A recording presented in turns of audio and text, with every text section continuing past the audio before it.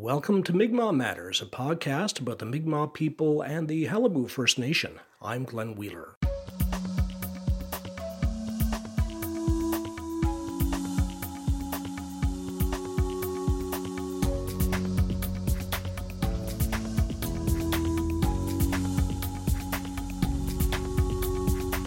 We're coming to you this week from York Harbour in Almost-Tuqueq, the Bay of Islands, traditional and unceded Mi'kmaq territory. There are those who slag Qalipu for acting more like a corporation than a First Nation. We'll leave the debate about that for another time. But good bean counting pays off. Based in part on effective financial management, Qalipu is expected to move to a new funding arrangement with the Government of Canada. Currently, funding flows once a year and according to strict amounts set out in specific line items: post-secondary education funding, medical travel, etc. In the new arrangement, Qalipu will make its own decisions about how to spend its money, and amounts will be guaranteed for 10 years. It's an important milestone for Qalipu, a step on the way to self-government. I spoke to band manager Keith Golding about the new model. I first asked him about how the band currently spends the $10 million a year that comes from the feds and flows through Qalipu's doors. The spend is probably much larger in Qalipu than 10 million. It's probably closer to 20. But what you don't see are costs from NIHB coverage that we don't manage. So we're managing transportation only. So prescription medication, eyeglasses, all those other costs that Health Canada manages directly, that's not incorporated in our budgets in any way.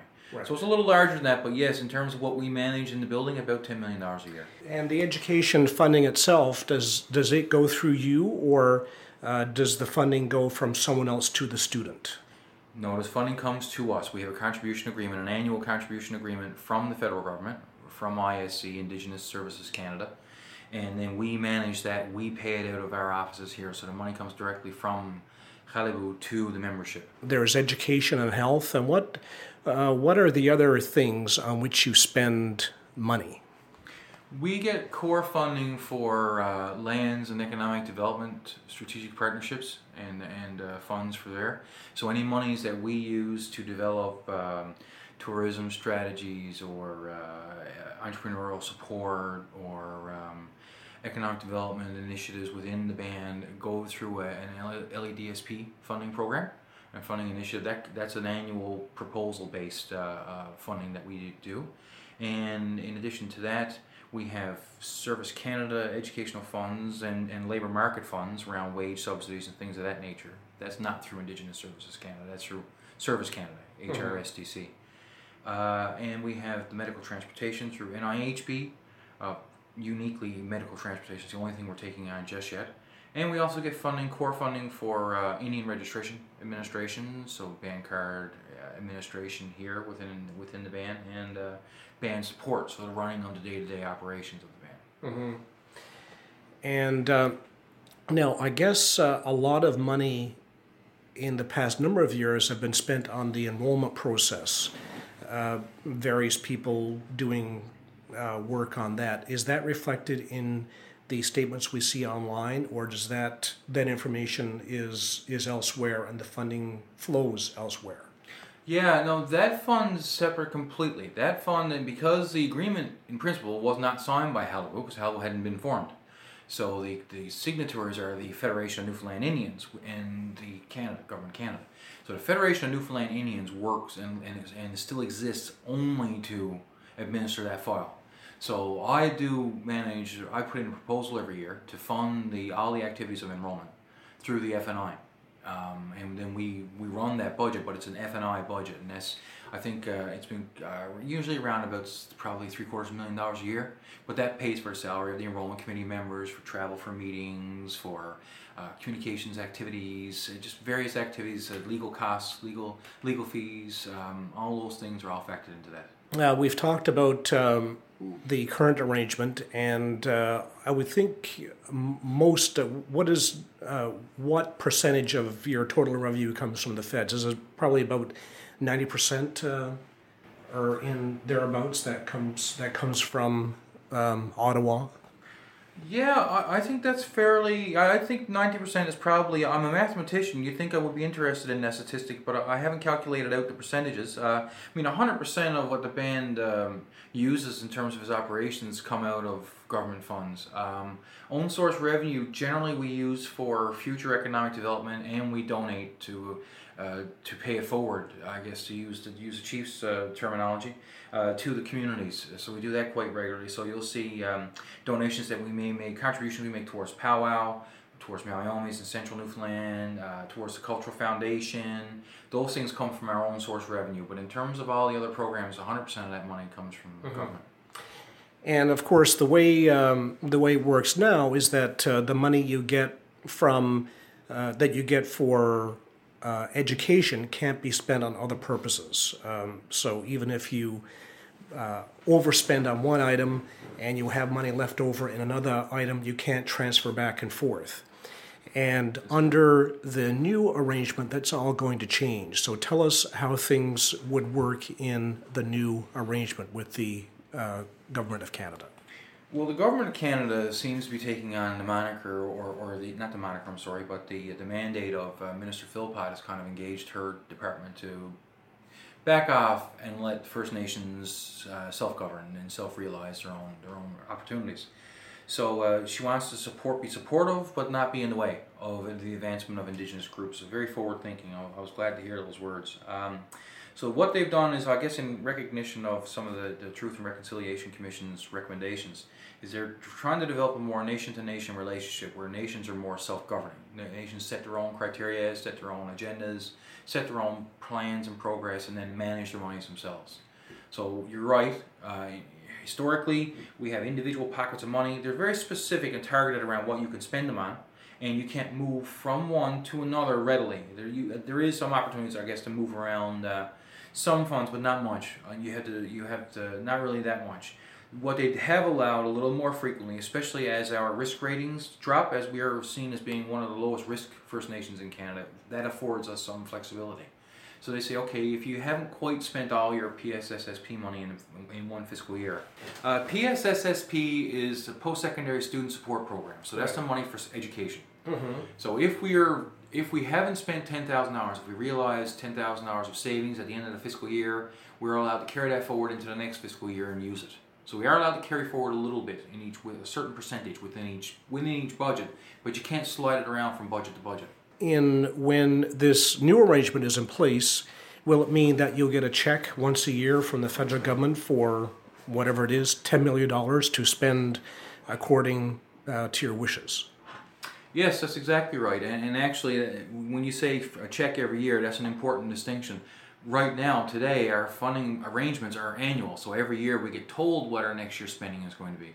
This proposed system lets us get a lump sum based on what we're going to spend over 10 years. So every year you'll get your allocation, but 10 years out, you have a 10-year funding agreement, so you know year over year what your budget is going to be. So you can plan for the next 10 years. Whereas now I can only plan 1 year at a time, truly, because it's always dependent on that budget allocation. And then you'll be able to get the targeted money. So you get your money, let's say, to use your numbers and our historical numbers, let's say it's $10 million. We could take that money and develop programs as we choose, whatever our necessities are, as long as they're within normal government spending. So I can't take it and buy a fire truck if I don't have access to the funds for on-reserve housing or on-reserve operations and maintenance, which would allow me to buy a fire truck. Halibut doesn't have that. So I can't just go unilaterally buy a fire truck for a community of Lark Harbor with that fund. I have to spend it on eligible programs. So where we focus the money really won't change, but there's flexibility in how we can target the use of the money and planning over a multi-year and moving funds from one budget to another. I was going to ask you about that because from your point of view of running the band, it would be a great thing to be able to make your own decision-making, but I can hear people out there saying, well, how are they going to spend this money? Is the band manager going to increase his salary by double his salary? Are they going to having the council meetings in the Caribbean? So what checks are in there in this new arrangement to make sure that the money is being spent properly? Within our current arrangements and ongoing future arrangements, from my understanding, so I haven't got the details on the future arrangement. We've asked for the package, I guess, the proposal package. So we put in an expressions of interest as the terminology they're using. So we said, yes, we want to be added to that 10-year funding agreement. We don't automatically get it. And then we get the package and we apply for said agreement. So in terms of how we currently run things and moving forward, I suspect it's going to be the same. There are caps on salaries. You get a 10% administration and post-secondary student support program. So office space, pens, salary, meeting expenses, travel, all of that's confined within 10% of the budget. I can't spend more than 10% of that budget. So they look at each of those line items separately. The program spend is 90% of that said dollar, so I think last year was $6 million. 90% of that would have to go to program dollars, so that goes directly to membership, and 10% is used for operations and maintaining that money. So salaries, and rent, those kinds of things, equipment. Right now, the way information is provided to members on finances is through the financial reports that are given out at the annual general meeting. At the meeting in September of this year, people, I assume, will get the audited financial statements as of March 31, 2018. And they'll get all the various line items on there. Will reporting to members change as a result of this new arrangement? No, absolutely not. The reporting to membership is protected under the Financial Management Act, the First Nations Financial Management Act. That's the act that instilled that requirement, and I truly and 100% support that reporting. I think we need to be reporting. So I have no issue, even if they said to me you don't have to. I have no interest in not reporting, at least annually, to membership. That's not a problem. The Financial Management Act is protected. An interesting layer, actually, to bolster that, to reassure the membership and your listeners. Actually, the First Nations Financial Management Act also has a carrot. It has a stick. There is a transparency element of it. You have to show your statements every year or you're not in compliance, and so there's a stick. But it also has a carrot that they dangle, and that's there's a First Nation Financial Management Board. So if you go through a certain rigor and you go through a certification process, once you're certified through this FMB, this board, then you can access lending for the First Nation for economic development or for buying new buildings, whatever you need to do. You can access dollars from the federal government at a much reduced interest rate, and you get more flexible repayment, things of that nature. So there's a huge benefit to your economic development arm to be able to access this money instead of borrowing from the Royal Bank or from TD or whomever. You can borrow bigger chunks of change from this FMB, from this board. You're getting it at sovereign rates. So the rates are much different. The reason that I think the membership is reassured in that is that act and that board and that certification is built into this 10-year funding agreement. So First Nations that are on board with the FMB certification and are FMB certified are eligible for this 10-year funding. So you're fully in compliance. You're using much more rigorous financial laws than are regularly required. Your reporting is up to par, and you're more fully transparent in order to get this certification. And in order for you to get the 10-year funding, you have to be certified. Right. So there's, it sounds like there are very muscular requirements for reporting to the funder. The Financial Management Board gets information about what you're doing with the money.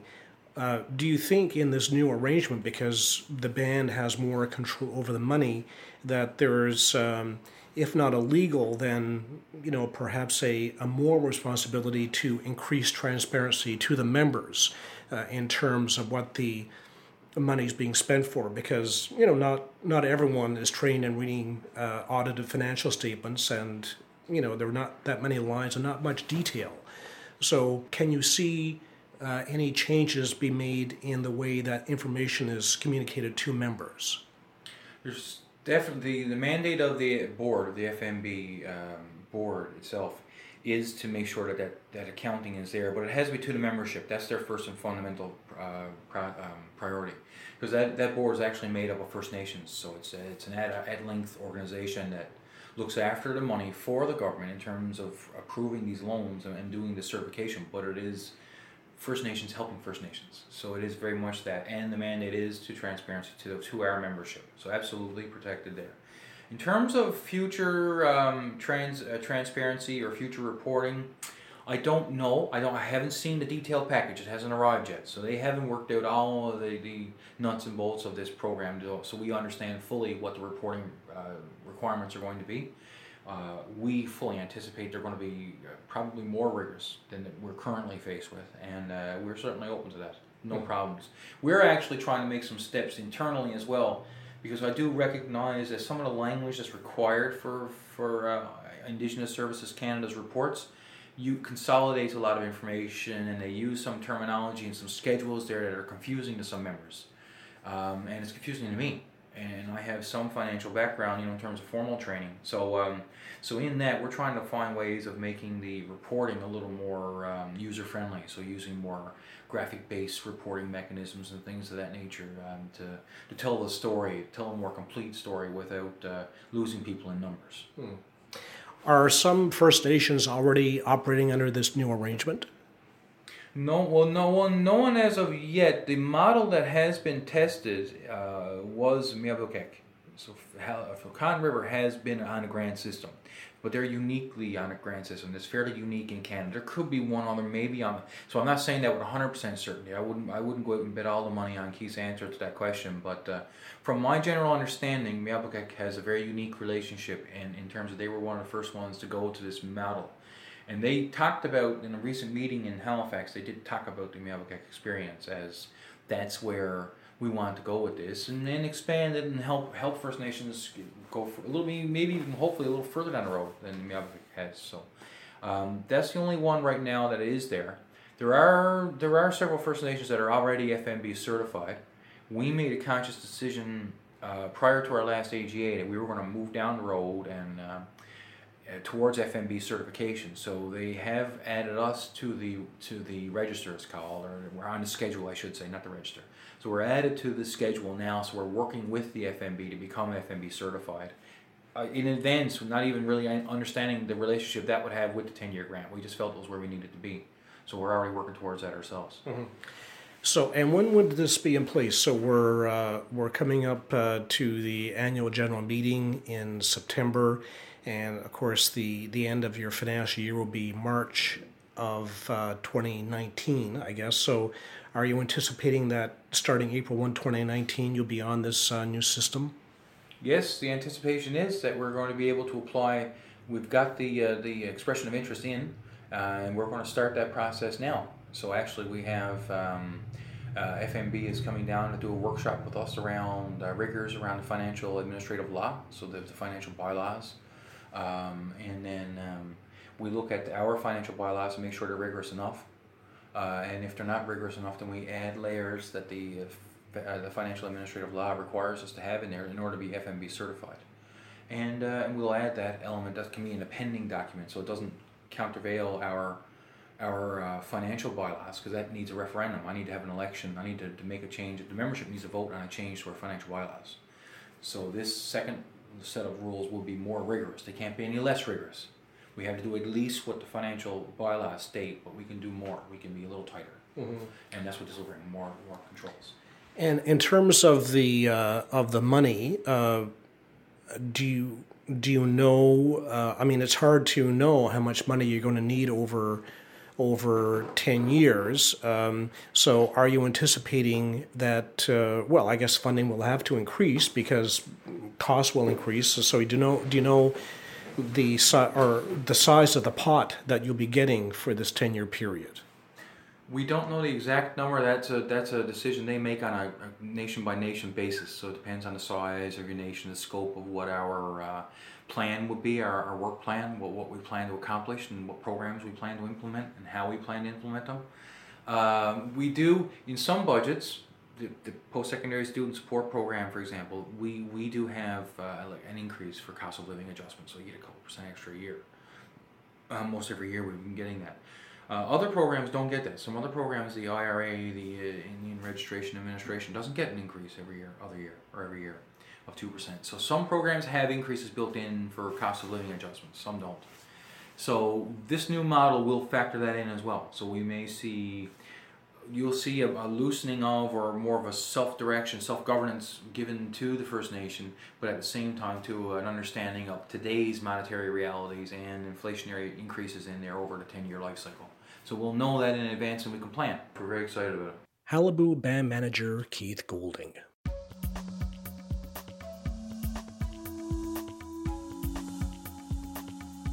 That's it for the show. Allison Baker is the technical producer of Mi'kmaq Matters. Celebration Time used with the permission of Mi'kmaq artist Marcus Goss. Like us on Facebook, follow us on Twitter. Listen to Mi'kmaq Matters on Bay of Islands Radio. Tune in on the Voice of Bombay in Norris Point and Rocky Harbor. And in St. John's, catch us on CHMR. I'm Glenn Wheeler. Till next time.